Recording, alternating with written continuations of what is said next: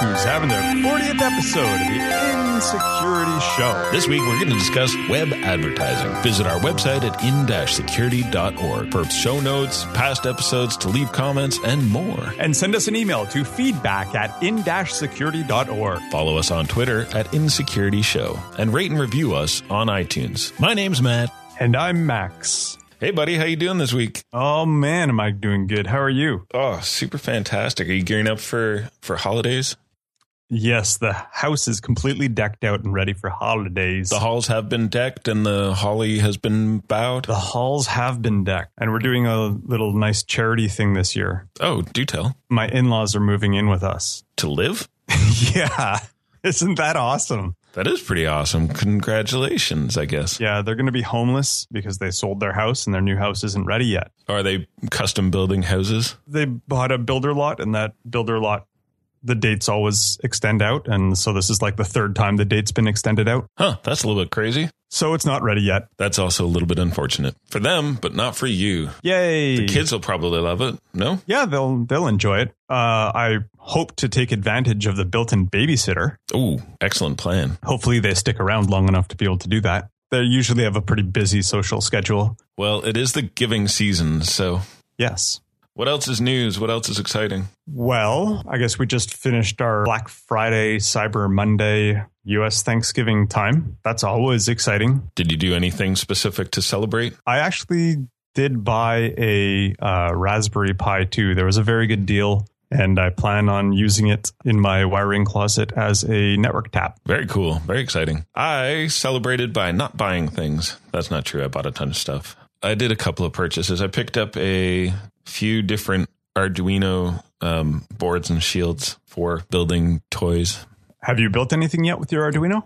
I've built a couple of toys, but I just keep taking them apart. Oh, so when I was setting up for Christmas, I needed to test LEDs. So last time I bought my old Raspberry Pi. It came with this breadboard, and it came with a bunch of LEDs and stuff like that. So I took a 9-volt battery. I figured out how to do the resistor.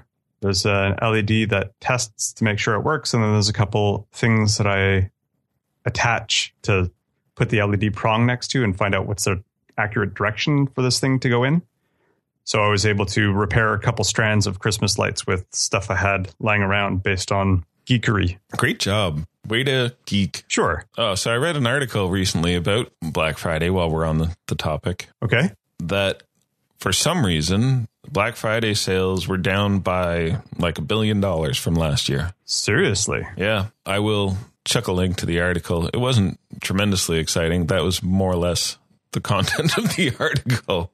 But so as a direct result of that, you got to assume that this is hitting advertisers where it counts. In their wallets, Max, in their wallets. Let me give you some idea. Advertising money is out of control. From an article I read in Business Insider, for the entirety of last year, the 5th highest advertising budget last year was Verizon, and they spent $2.5 billion in advertising. Wow. Compare that to the number 1, which was Procter & Gamble, and they spent $4.6 billion in advertising. Now, they're the world's largest advertiser, and that is ridiculous. But you got to, keep in mind that Procter & Gamble is kind of an umbrella that has a whole bunch of different brands. Brands like, Head & Shoulders and Old Spice. And you can't really get through a sports show without someone yelling at you for Old Spice. That's true. And the sports shows like Super Bowl and whatnot charge a ridiculous amount of money for, a short advertising clip. They really do. So I guess that makes sense. And these guys just keep spending more and more money on this advertisement stuff?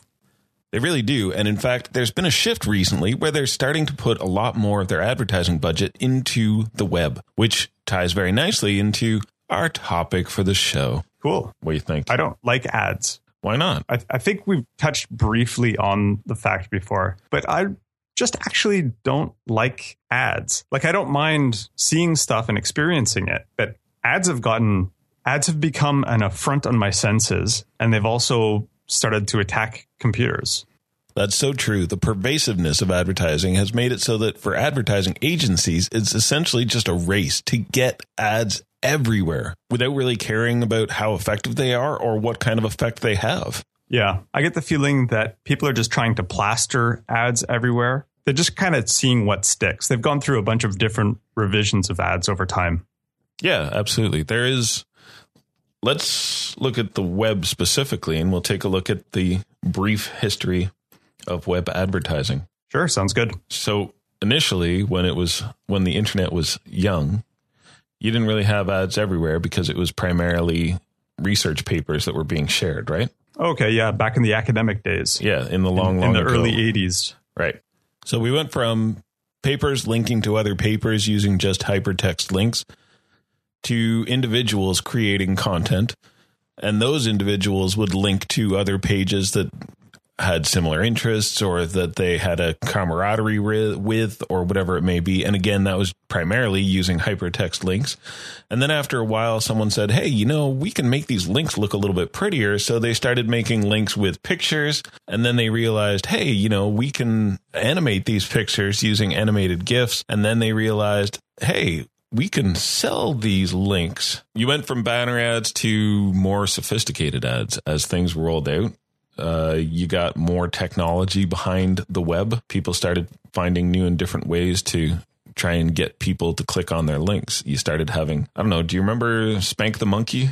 A long time ago, there was a popular Flash game, which I seem to recall was turned into a fairly popular ad or ad format. Looked like an inflatable monkey, and you had a giant hand, and you could smack the monkey, and then if you could hit it far, then you would get more points, and then eventually it would just take you to a link for whatever the page was for. I don't remember. Yeah, I sure do remember that. I thought that was interesting. It was the first time I felt like my mouse cursor had been taken over by a website. Yeah, and it was a little game that a lot of people enjoyed, and people actually started looking forward to an ad for a little bit and then realized it was an ad. What? People enjoyed smacking the monkey? It was a simple game, and as happens with simple games, people got competitive and played it for fun. Huh. I always just kind of said, oh, that's interesting. That's what it's doing. Okay. On to the content. So the ad agency made an interactive game which ended up being the ad itself. This innovation made it so that the ads could be a lot more robust and people would come to expect it. People could expect a lot more content in the ads. And as a result, the advertisers had a lot more space to work with so that they could start pulling information back from the ads.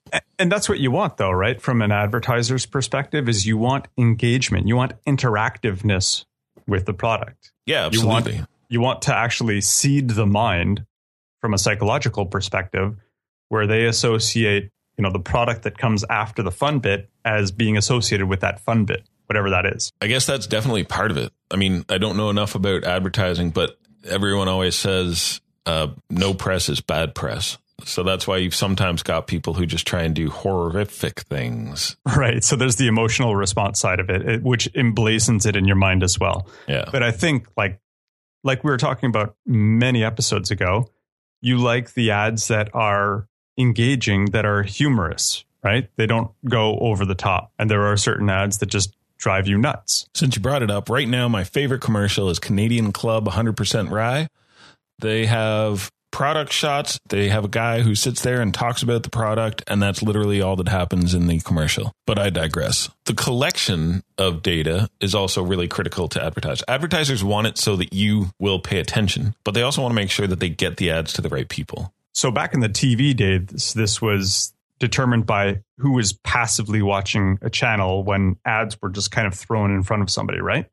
Right. So you would have a TV program and it would be aimed towards a specific demographic. Let's say that you were home during the day watching TV, the daytime TV shows, and most likely they would be advertising with something like cleaning products because they would assume that whoever's at home during the day would be taking care of the housework. Or they would have advertisements for diapers because maybe you're at home with the kids as a stay-at-home parent. Right. For sports shows, you've got ads for cars, ads for liquor, ads for, I guess, deodorant. Right, because these people obviously have, disposable income if they have the time to watch these sports shows, which take a long time. Right. So the advertisers over years and years and years figured out how to target the audiences and then base that. Like I don't know if you've ever stayed home sick when you were a kid and you watched some daytime TV and realized. I sure did. Those were the days of my lives. Well played. Did you realize how not the target audience you were when the commercials would kick in? I sure did. But I learned so much about like Tide versus whatever the other alternative to Tide was. Oh, you're thinking brand X or the other leading brand. It's also when I learned the majesty of the Craftmatic adjustable bed when I would watch all of those Bob Barker episodes. And more recently for the millennials, it's how to get into your shower by opening up the side door to your bathtub. Yeah, it's good stuff. So they needed to collect the data now on the internet to figure out where to put the web advertising. So what are you going to do? So the advertisers actually spent a lot of money back in the day to have a very vague result of who's actually the target audience, right? I think with the web, with there being so much content out there, you can actually cater a lot more to the type of content that people are providing to see what works for you. Yeah, absolutely. For TV, they had, set numbers of shows and set types of shows, and it was a huge marketing machine. This show goes on at this time all the time. Whereas now with the internet, the content is everywhere and it covers everything and is now on demand. But it was a fully rounded system as well on TV, right? So the advertisers would commission to see what type of audience is watching, right, to get the demographic right, and which shows were the most popular. So they'd do these Nielsen ratings where they'd actually have people, with these boxes in their house monitoring what shows their TV's viewing at that time. Doesn't have to be anybody in the room actually watching it. But then that goes full circle where the content creators are getting compensated based on, what people are viewing as well. So I think that's interesting. And now, that the web with computers and you basically know who's interacting with the website. You have a lot more information for the advertisers to determine the type of people viewing the content, at least what their interests are. Maybe there's probably a bunch of different information that they can gather out of the website, but I did want to color the picture that it's not just advertisers vulturing on consumers of content, taking the information away to get the most bang for their buck. There's also a compensation back for the people who are hosting the content there. Right. So now you're getting a little bit ahead. I didn't want to go into too much detail as to compensation. I just want to plant the thought in people's heads or replant the thought in people's heads that it's a symbiotic relationship between the content providers and the advertisers. And we as the consumer of the content, we're getting the content for free, but we're also being advertised too. So that's the, triangle in a circular motion. Right. Initially, you didn't really have that much in-depth knowledge. It started out by being able to tell that people were interacting with the website. And that was the main thing back then. So what they did was they would have things like search data. If you went to any kind of search engine, if you searched for a specific thing, that was the best way to know what to advertise to you. If I search for shoes, I'm going to show you an ad for shoes. If I search for cars, I'm going to show you ads for cars. Search data is mirrored by purchase data. So if ever you go and you purchase a product from an online retailer, they're able to tell exactly what it was that you purchased. And by doing that, they can tell other products that you might like. If they take your information and they merge it together with historical information from other people who have bought product X, they know that frequently people will want to buy product Y with that as well. So search is able to do this, as is purchase data. The websites that people were going to had hit counters on them, right? Yep. Back in 95, everybody had a hit counter on their page to, say how popular a page was, which I assume they went to advertisers saying, look at how many hits I have, give me more money. Or advertisers would find them and go, wow, this guy's got so many hits. Let's negotiate a deal for putting our ad content on this person's page. You're right. Advertising on search sites and sales websites were no-brainers. People were asking for ads to be served specifically. Using the hit counters and stuff gave the advertisers a way to know who else they should be potentially reaching out to in order to try and get their ads to the most eyeballs possible. That's when they started implementing things like clickstream data from which they could collect information. So the advertisers started finding out that if they're putting ads onto your site, they can have cookies that would save the information to get a record of the various different web pages that you visited that are covered by their ads. Oh, this is getting much more modern now. Yeah. Now we're actually transforming it from somebody's got eyeballs on this page or somebody's got an interest in this type of content. And now we're transforming it into this is a behavior of this type of person. I'm going to ask you to define kind of what a cookie is. Gosh, Max, I thought you'd never ask. So a cookie is basically a text file that ends up getting saved on each individual user's computer. The intention is that it's only readable and writable to by the site that initially created it. Its contents can contain all sorts of interesting data. So yeah, putting this into the context, I go to CNN.com. CNN.com, maybe I have a login for CNN.com. The cookie will actually store perhaps who I am, my identity based on the fact that I've logged in, and it'll keep me saved. So if I close my browser and reopen it, I don't have to log in again. The cookie's saved that state. The cookie has the wonderful capability of saving any information that the website creator wants to save in it. And then, of course, they can access it every time you come to visit.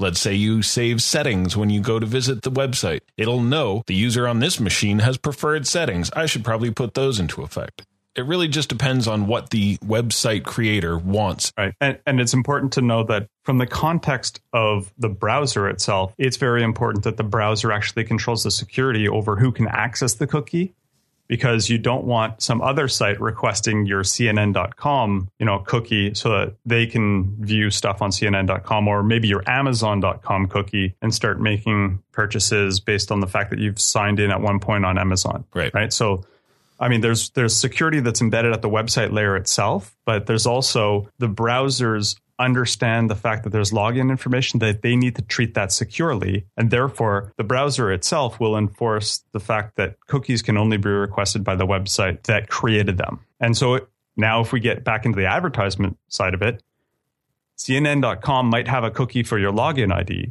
but they might also have an ad hosted there externally on another website. So that advertiser would have a cookie there as well, right? So now the advertiser can track you that you went to CNN.com to view their ad, because they understand where that ad's being loaded from, and they can insert that into the cookie because, as you said, it's just a text file and you can put whatever you want in there, right? And they can also say, okay, the next time you go to Yahoo.com, right, and that same ad is being served up from that same ad network, it'll know that you've also seen that ad coming from Yahoo.com. So now it's able to create a profile of you based on your browsing habits. Is that what you're referring to as clickstream data?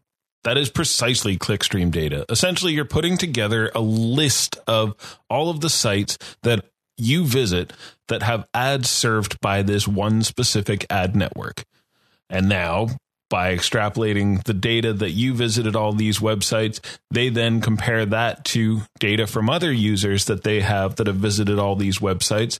They try and correlate what these people have in common, what other websites they may visit, so that they can try and figure out how they should market to you next, where they should try and send you next through their next set of ads that they're going to serve up.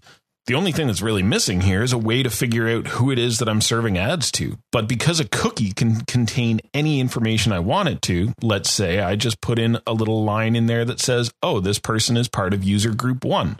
Every time this person shows up, they're part of user group 1, then that means that I pull the ads to serve when this person visits from the collection of user group 1 ads. All of this is computation done on my server before serving the ads and while collecting info. I'd imagine they'd also be pretty interested if you clicked on those ads too at one point in time, and how many ads they needed to present to you before you actually did that. Right. And this is just us speculating on things that might be of use. We don't have tons of money and hours, if not years of research behind this. So clickstream data has basically allowed advertisers a way to cobble together profiles. But what if we were able to just give them a direct profile? As social media becomes more and more prevalent, you've got Facebook, you've got Twitter, you've got all of these things. And Facebook specifically knows as much about you as it possibly can and constantly badgers you to give it more information. And then they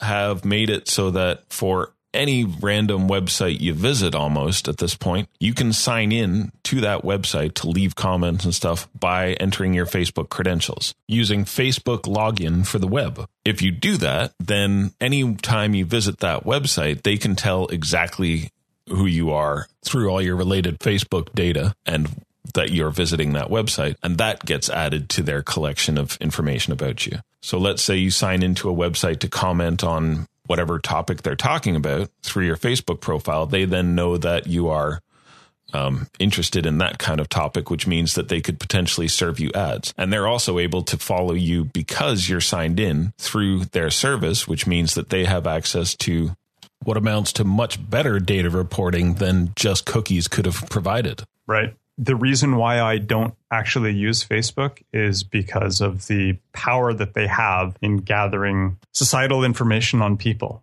And it's just, to me, it goes beyond my comfort level in what they can find out about me. They can probably find out more about me than I know myself, right? Because I don't actually spend the time thinking about the actions that I do and what that makes me in terms of my motivation to actually purchase something that's advertised to me or, whatever else. One of the interesting things is, thinking back to Cyber Monday that we just had, Amazon, right? I did actually purchase something on Amazon. I've looked at Amazon before, and I've gone to websites that actually serve up Amazon ads to me. And it's always the stuff that I've looked up. And it seems to be like just badgering me. Hey, you're interested in this. Why don't you buy it?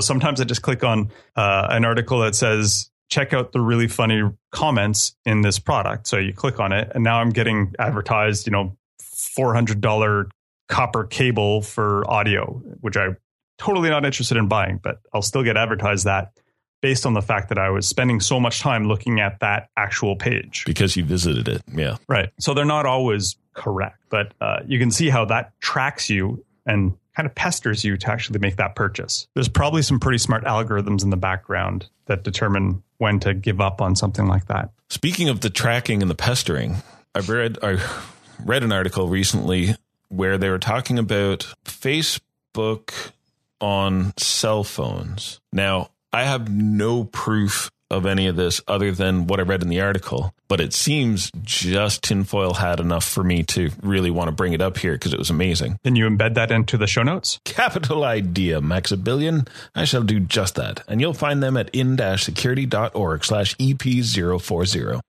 So the story goes that somebody had left the Facebook app running on their phone, and then they were having just a private conversation in their room without any sort of Facebook recording option turned on. And the conversation that they had ended up resulting in Facebook targeted ads around the conversation. Now, they never actually had any mention of this activity on Facebook or on any of their Facebook related websites, but they got these targeted ads. So they're assuming that just the idle conversation was being recorded and they were using data from that. That's interesting. When you give an app permission on your phone, or when you install an app onto your phone, it tells you the permissions that it needs.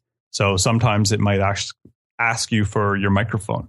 In a situation like this, the theory would be that you're allowing the app permission to use your microphone for microphone-related activities that you tell the app to do. Well, the app in itself would have the control over that. Interesting sidebar off of this is that the new version of Android called Marshmallow has the ability to actually control those permissions more granularly. I don't know if the same is true for iOS. But yeah, so it might also be a coincidence that when somebody starts talking about something, they start thinking about it, they start seeing it more. So that sounds an awful lot like a thing I recently learned about, the Baader-Meinhof phenomenon. Of course, now I'm hearing about it everywhere. Not to say that the whole conspiracy thing is valid or invalid. Yeah, like I said, I don't have any hard proof other than the article that I read, but I thought that absolutely possible because you've given them permission to use the microphone. And it definitely seems like something that an unscrupulous advertiser would turn to. Right. All of those things that you had mentioned as far as web advertising history, I think those are all kind of still being used now, and they're actually combining these things together. I saw a super good article, which I'm going to put into the show notes, from a website called Bits of Freedom. And it talks about a smartphone and tracking a smartphone in where it goes and just extracting the metadata out of that. And so they can actually build this super detailed profile on an individual. And these are, university students. So they might be cutting edge, but they definitely don't have the experience that, say, an intelligence organization would have around it. And I think that advertising organizations are probably just as good as intelligence organizations at building profiles around people. So it's interesting when you have access to what people are viewing on their phone, what they're searching up, what you can actually build out of it. So I'll just put that in the show notes and just mention it as a teaser to entice people to go and see it. I highly recommend it. But as far as advertising goes, people have really been starting to get suspicious about how much information they're starting to trust into a company like Google, right? They're using Google Maps to look at locations of where they're going to go to or things that they're interested in seeing. Their search results are being harvested. Their emails being scanned through for putting in appointments. So obviously they could scan for other things. And Google Analytics is now on every web page out there, right? So Google is collecting all of this information. So people are starting to get really worried about actually the amount of information that Google has. And Google obviously is also a big advertiser. So they're serving up ad contents whenever you do a search in that top bar based around a profile of everything that it's collected from you in the past. If you use Google Chrome, now it's personalized to an individual. So my household has, 5 people in it, 4 of which actually use Google Chrome for stuff. So it's now able to see which individual actually searched for what, so it can serve up my daughter's advertisement stuff for, the new Wii U games or whatever. And it'll serve me up advertisements for computer security stuff, and it'll serve up my wife advertisements for graphic design photography stuff. And Google ads aren't just from Google searches. Google sells their ads as an ad network to a variety of other websites. So you can serve up Google ads on your site to get some sort of compensation from them. Right. And it's not just Google. Right. There's all those advertised networks out there, which we'll get into in a bit. I could rely on you to do that in a bit. But what I did want to say is that, as you're clicking through from page to page that have these different ad networks on there based on the cookies that's tracking your clickstream data, right? And maybe these ad networks actually also sell information between each other so that they can get a full, more round view of the type of individuals that are in a household coming from certain IP addresses as to what to serve them up, and based on cookies as well. They're able to build these profiles around you. And as you click from page to page and you get caught in the internet wormhole viewing YouTube video after YouTube video or whatnot, right? They're actually able to take that passive information and turn it into active advertisement to serve you up ads, right? And there's no knowing that people are just doing this for advertisement as well. If you look at people that are getting compromised, ad networks are getting compromised. They're serving up malicious software every once in a while, right? Who's to say that the profile information of people isn't also getting taken out of those ad networks? I just want to leave you with that thought. But yeah, so what about these ad networks? The concept of Google AdWords, I guess, is the best one to take us there. Webster's Dictionary defines ad networks as a network that serves ads. I don't know. It's basically a company that acts as a middleman between advertisers and websites that want to host ads. Then they host and serve the ads up for them. You get a bunch of different companies that want to advertise. You get a bunch of big companies, and they don't necessarily know who to reach out to put the ads onto the web pages. So what some third-party companies have done is they've become a middleman. So they're then going to reach out to the companies, say, hey, I suspect you want to advertise on the web. And then they're going to reach out to website and content creators and say, hey, I bet you guys want to make some ad revenue. So we will put you guys together. We'll put you both in touch. Mm-hmm. You take the ads from the company, you sell them to the website, or basically you tell the website, hey, we'll pay you X per click or X per ad serve. Impression, I think it's called. Yeah. So based on that, I guess you take the web, you take the ads, you take them both, and there you have the ad network.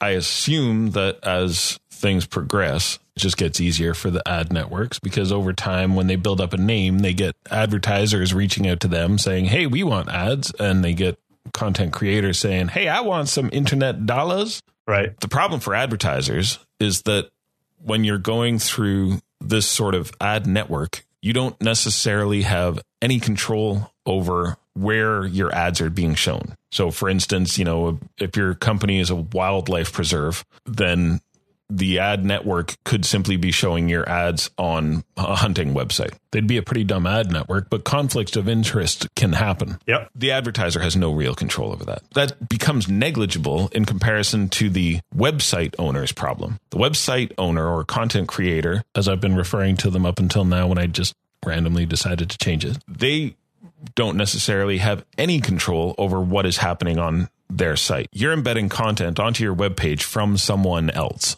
which means that you then have to completely trust your ad network, which historically has proved to be risky and doesn't work out. How do you mean it doesn't work out? Well, if you're hot linking something from another website, you don't have control over it. Like there's examples of fun hot linking stories. For instance, the Huffington Post linked to the Oatmeal, which is a web cartoonist. They linked to one of his cartoons by directly linking to the content on his website.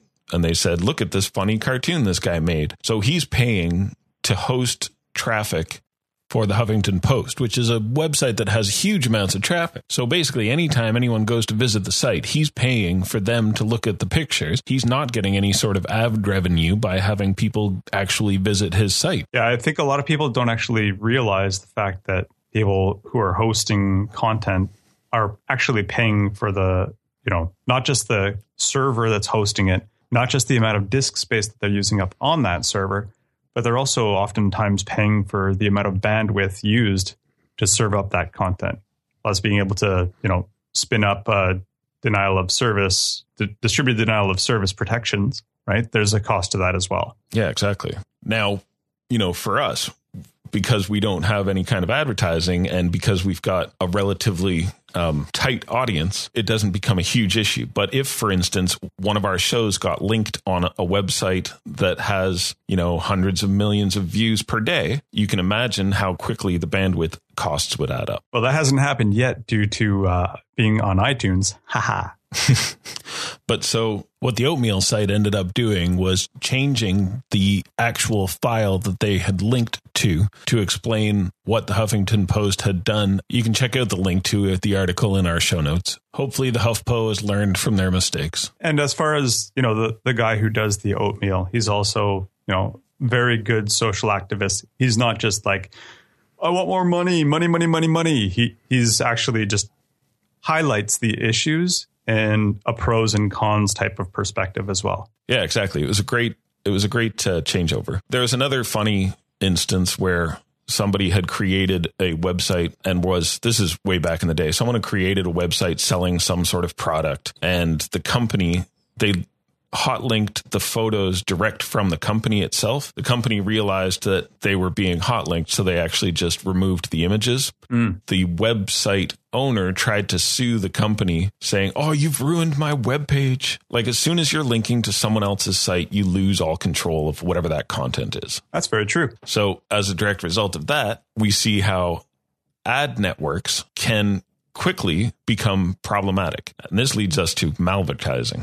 I think it's interesting, just to belabor the point a little bit. So the person serving up the content has lost control of what content is being served up. The person whose content is being served up has no idea where it's being served up. The consumer of the website has no control over what ads they get. All of the control is in the ad network. Right. So this is where malicious people who are creating the content can come in and take advantage of it. Malicious content, like really bad ads? Yes, absolutely. Like really bad ads, like actually bad. There is a thing called malvertising. Malvertising is essentially an ad that will not just try and sell you a product, but will actually try and break your machines and whatnot. Break your machines. Right. Malvertising is a portmanteau of malware and advertising. As ads evolve, they become more and more like commercials instead of the olden days banner ads that we were talking about. You had those flash ads like the Slap the Monkey. You've got interactive ads, and now you've got videos that start auto playing when you visit websites. These videos can't just start auto playing. They have to actually have some sort of player. So as ads get more and more robust and have a lot more content around them or included in them, then you have a lot more places for the malicious people to hide bad code. There have been vulnerabilities in browsers before, and operating systems like Windows, right, which is the majority of the people browsing the internet is from Windows machines.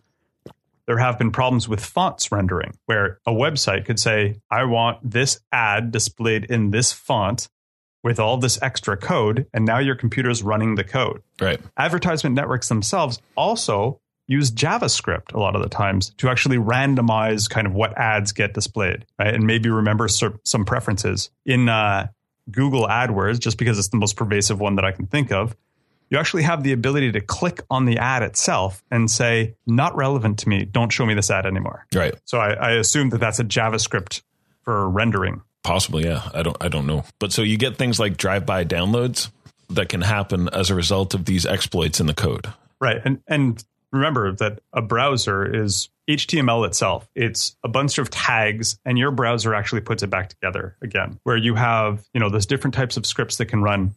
There's a server-side script where the actual server chooses, what to display to you. And then there's client-side scripts, right, which JavaScript is the most predominant one on. And it'll actually manipulate what's being displayed and what's running actually on your computer.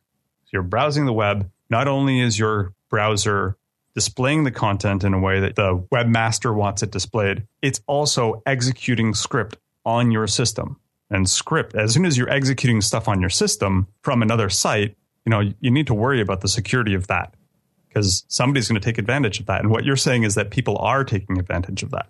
Yeah, absolutely. And it's not just weird, unknown ad networks that are doing this. Like back in August, Yahoo got compromised again, serving up malware or malvertising with a drive-by download. So drive-by download, just to touch on that really quickly, is basically as you visit the website, it executes script in the background and then will download and install a program on your computer without any sort of interaction by you necessarily. Right. So Yahoo back in August got compromised by serving up ads to a bunch of different websites that would install ransomware. And ransomware is essentially something that runs on your PC and then basically encrypts all of your files and then pops up a screen that says, hey, pay us money or you can't get your files back. Right.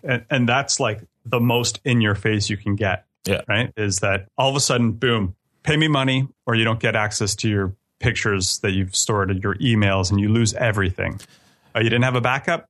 Too bad. Oh, you have your backup on a network drive? Guess what? I could reach that and I've encrypted that too. You can imagine how bad this is for personal users. They potentially lose, their photos and their personal information. My sister's office recently got infected by this as well. So it started spreading over their network. Yeah. So then you've got a company that's potentially losing a ton of money with this. And that's bad. But that's not the worst. The worst is the stuff that's low and slow and stays latent on people's systems, right? And now, through advertising something that somebody just happened to click through, you've got an engineer over in GE, maybe, browsing the web on his lunch. He gets his computer compromised. It spreads around the internal network using him as the gateway into the network, right? And now intellectual property is being stolen out. All of the company's secrets might be stolen out this way. Yeah. Right? So you can actually see industrial espionage happening this way, because what's even really cool and really scary about advertisements is you can cater your ads to certain types of sites. I just want to clarify, since we have been saying that you don't really have that granularity, you have the option with most of the reputable ad networks to actually select where you want your ads to be served. That doesn't necessarily mean that they won't be potentially bolstering other ads or ad serves with different sites. Right. I can say, look, I want to serve my ads to German-speaking people who are interested in engineering. Next thing you know, Siemens people are viewing the content, or people who are interested in purchasing Siemens equipment, right? And now we get into the stuff that we saw with maybe Stuxnet as an infection vector through advertisement. You've created basically a watering hole, but it's not compromising the website itself, adding content into the advertisement network that's being served up to people to compromise them based on a social profile you've created for victims that you want.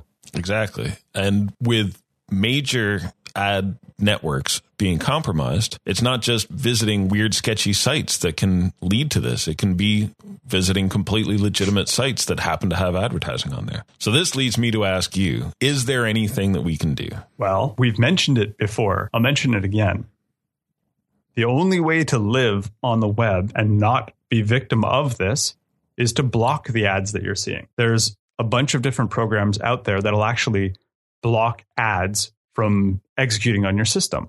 There's also plugins for browsers such as NoScript, which will actually prohibit scripts from running on your systems from stuff that you're seeing. Now, we've talked a little bit about the fact that the content creators are creating this content and not asking for money from you. Some sites do. Some sites have paywalls where they say, hey, pay us this money to see the content. And maybe that's all that they do. And maybe they also serve up ads. But let's just stick to the content that's only ad supported right now. Where you have the lack of control of what gets advertised to you is where this maliciousness creeps in. Not to say it can't happen without it. It's just now it's abstracted, and trying to figure out where and what ad got served up that's serving up malicious content is really complicated web to untangle. My advice to people is block ads. Use a program that blocks ads. There is a moral dilemma here. The content creator might not get compensated based on the fact that the ads aren't being served up. So maybe approach them about an alternative means of sponsoring them if you feel that way. But ads have proven so malicious, not only in, directly attacking you, but also, the privacy loss there is something you also have to consider from these ad networks. If you're not willing to have all of this information taken away from you, other people, then ad blockers are really the way to go. If you block a site from loading, it can't load that cookie. It can't track you. If you actually look at how a web page renders, once you install something like NoScript, you can see that initially there's one script, right, that loads. And then it calls out 5 other scripts from other web pages. And then it calls out another 7 web pages, right? So if you actually install like NoScript or AdBlocker Plus or Origin or whatever, there's tons out there. Not only are you not getting served up malicious ads, not only are you only getting content instead of being blocked by ads, not only are you lowering the amount of bandwidth that it takes, it's just the user experience is, well, from my perspective, as somebody who was on the web in 94, it's like that again, right? It's a nice, enjoyable, you find what you want. You got the research papers there, there's certain amount of tweaking that you have to do, but these tools are so intuitive that it's very nice to do. Visit the web again for the first time. You start to realize that some websites are just built for ad revenue. Oh my God, last night I was trying to figure out whether or not I should buy the Raspberry Pi to make a Minecraft server for my kids. So I go to this maker type website, which got instructions how to do stuff. There's every like heading is a different web page. So there's like 4 steps per heading. And it's a total of like 15 steps. But it means there's like 7 different pages I have to go to. And there's always ads being served up all over the place. And it's just ridiculous. I learned the name for those. Listicles. Listicles. Oh, another portmanteau, half list, half article. Yeah. Anyways, so occasionally you'll just find that, step 7 is really just an entire page of ad. It doesn't even have a step. And then you have to click through to the next one to get to step 8. Right. They're built just to serve ads. So there's got to be a way that you can actually protect yourself. Oh, and you might have heard of this guy, Edward Snowden. He also speaks very highly of actually using something like ad blockers and NoScript. And even Apple themselves have now enabled a feature where you can block ads through their iOS devices. An interesting move for a company that has iAdvertising, their own advertising network. But then again, the ad blockers they allow don't appear to have permissions to block in-app ads in other apps. And I got to say that Android devices, you can also disable scripts from running on them, from rendering JavaScript. It makes for a terrible experience because it's not a plugin that you can interactively enable on sites. But, if you want to keep your phone safe, maybe that's a step you have to do too. So going back to the ad revenue model that content creators have, this sort of plays to that. So one thing that people talk about occasionally is whitelisting specific sites. So through most of these ad blockers, you do have the option to go into your settings and start playing around with it, saying, oh, okay, well, I'll whitelist this one site. I'll allow this one site to serve ads. Isn't that still kind of Russian roulette, though? Exactly. The problem is, unless that site specifically is serving up their own ads and vet them really carefully, you're still just playing the gambling game. So what we need then is to try and look at alternative ad or revenue models. The first one being the one that I just mentioned, build your own ads. Ridiculously difficult, because you're then having to reach out to the specific companies, having to try and convince them to advertise through you, and then having to build an ad for them and then serve it up and then make sure that there's no malware involved. I don't see that as a way to go, but it's a possibility. People do it quite well. For content like podcasts, like for static web pages, I don't see that happening.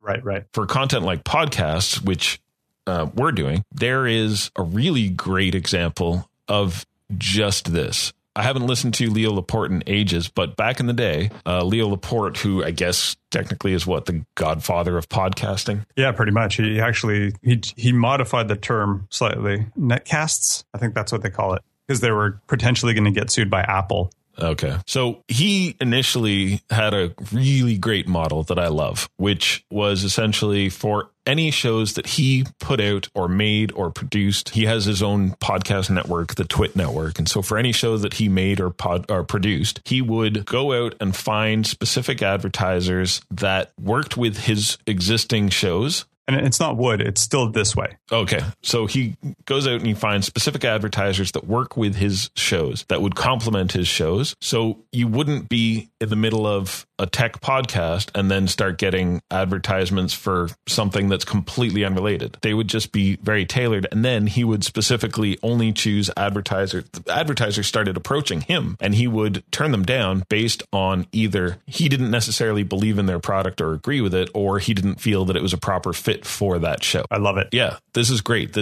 He would then organically work the ads into each individual show instead of having it, for instance, as a top and tail for the show, so that he introduces the product at the start of the show and then never talks about it again. Throughout the show, he would bring it in, and his guests, because this was products that they used and believed in, his guests would often chime in and be like, oh man, I've used that. It's amazing. I use it all the time. I can't live without it. That kind of stuff. Fantastic for the advertisers too. Yeah. Right? It basically is just pouring money into the advertisers' pockets because you want that product. If all of these people that you're tuning into specifically listen to are using and endorsing the product and it's something that you need and would work for you, then it sounds great. Beautiful.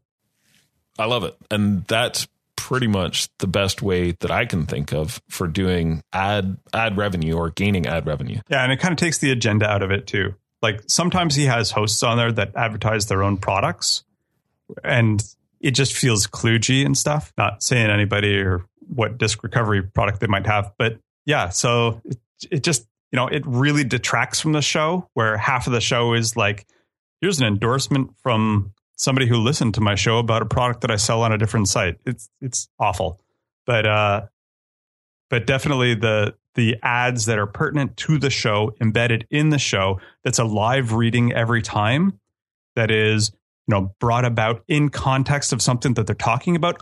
Amazing. Like as somebody who's listening to it, that interests me in actually going out and purchasing something like that, because I can see how it's relevant to my interests. I know I'm being advertised to, but in that case, I feel like it's okay because it works and it's poignant. So the other alternative revenue models that we have are various sponsorship type sites. Some of the other podcasts that I listen to have actually switched from advertisement models to asking for the listening audience to actually participate. They do that through Patreon. It's a website where you can actually, give a monthly donation to a website. Monthly subscriptions fee, I think, would be better, but it's voluntary. There's a lot of different sites that will actually ask for donations, for lack of a better word, donations, subscriptions, whatever it may be. Right. Fundraising type stuff, the old Kickstarter. There was a podcast that was just Kickstarted? Kickstarter is a crowdfunding source. So basically you create a Kickstarter campaign, and then once the campaign ends, you're expected to put forth the product. So that's not really as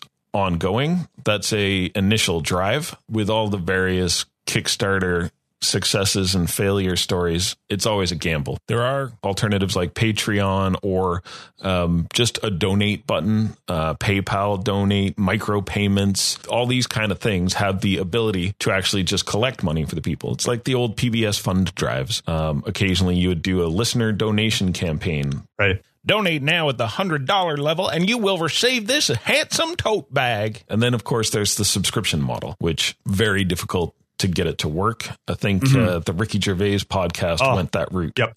Loved it. It was a great podcast. And then they moved to the subscription model. And I suspect they lost a bunch of listeners. They absolutely did, but they still also made a ton of money. Yeah. So fair enough. So Patreon, it's a subscription service, right? You pay on a monthly basis. So the way that they did that is they took your credit card payment information, and every month they do a transaction through there. So because of the fact that it's ongoing, it's automatically debited out of your account kind of thing. It was a juicy target, and they did get compromised. Although it happens, they were very transparent about it, and they've corrected the issue, which is what you want to see. You want to see people being transparent, acknowledge it, treat it like an emergency, and then go and make it right. They're not the only people who have been compromised. There's advertisement networks that have been compromised. Hotels chains get compromised. It happens to everybody. So don't take it as well, no, I can't donate through Patreon to somebody. There's links to PayPal. I'm sure they've had their security problems in the past as well. People are paying with Bitcoin sometimes. Like, you take it and you leave it. So my takeaway from it is ad blocker all the way, all day long. It makes the web so much nicer of a place to visit, but you still want to try and make sure that you support your content creators in some way. And, I love content creators because I consume their products. I just think that the rut that we've fallen into with ad networks.